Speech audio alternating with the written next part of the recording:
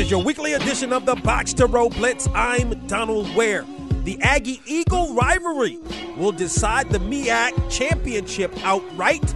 Southern gets a big win. Virginia State wins a bonus game. Alabama A&M and Florida A&M also win. I'll have more after this.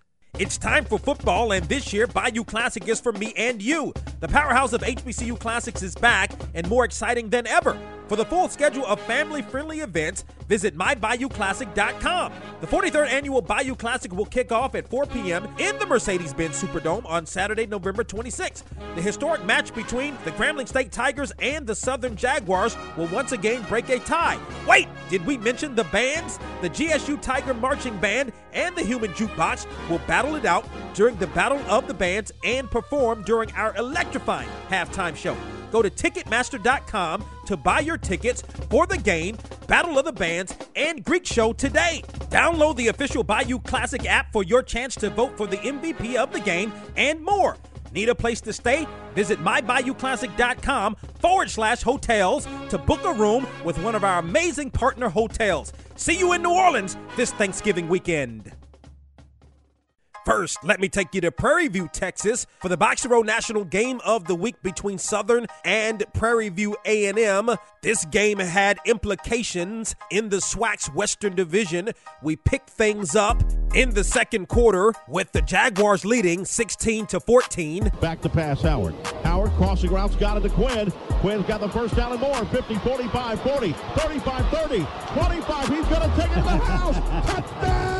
That was Chris Powers on the Southern Sports Radio Network. Howard to Willie Quinn for 59 yards. It gave Southern the 23-14 lead at the time. The Jaguars would go on to defeat the Panthers 44-34. The loss eliminated the Panthers from contention in the SWAC's Western Division. Meanwhile, the Jaguars have Mississippi Valley State on Saturday. A win there will set up the SWAC's Western Division Championship at the Bayou Classic Saturday, November 26th in the Big Easy. Now to Jackson, Mississippi. Marikawa, he'll look on the slant to the right side. It falls into the hands of the A&M defensive back. He's at the 20, the 10, touchdown, Devontae Simon. That was Ted Dixie on WJAB in Huntsville, Alabama. 36 yards on the interception return for a touchdown. Tied the game at 17 apiece. Alabama A&M would go on to defeat Jackson State 27-20,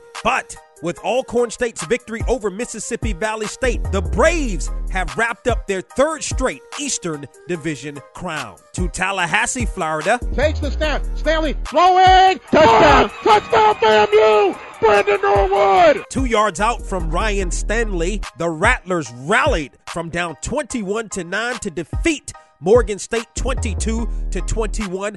That was my man Joshua Jackson on the FAMU Sports Radio Network. Now to Tuskegee, Alabama for a bonus game between Tuskegee and Virginia State. All approaches and boots it away. It's a good high end-over-end kick.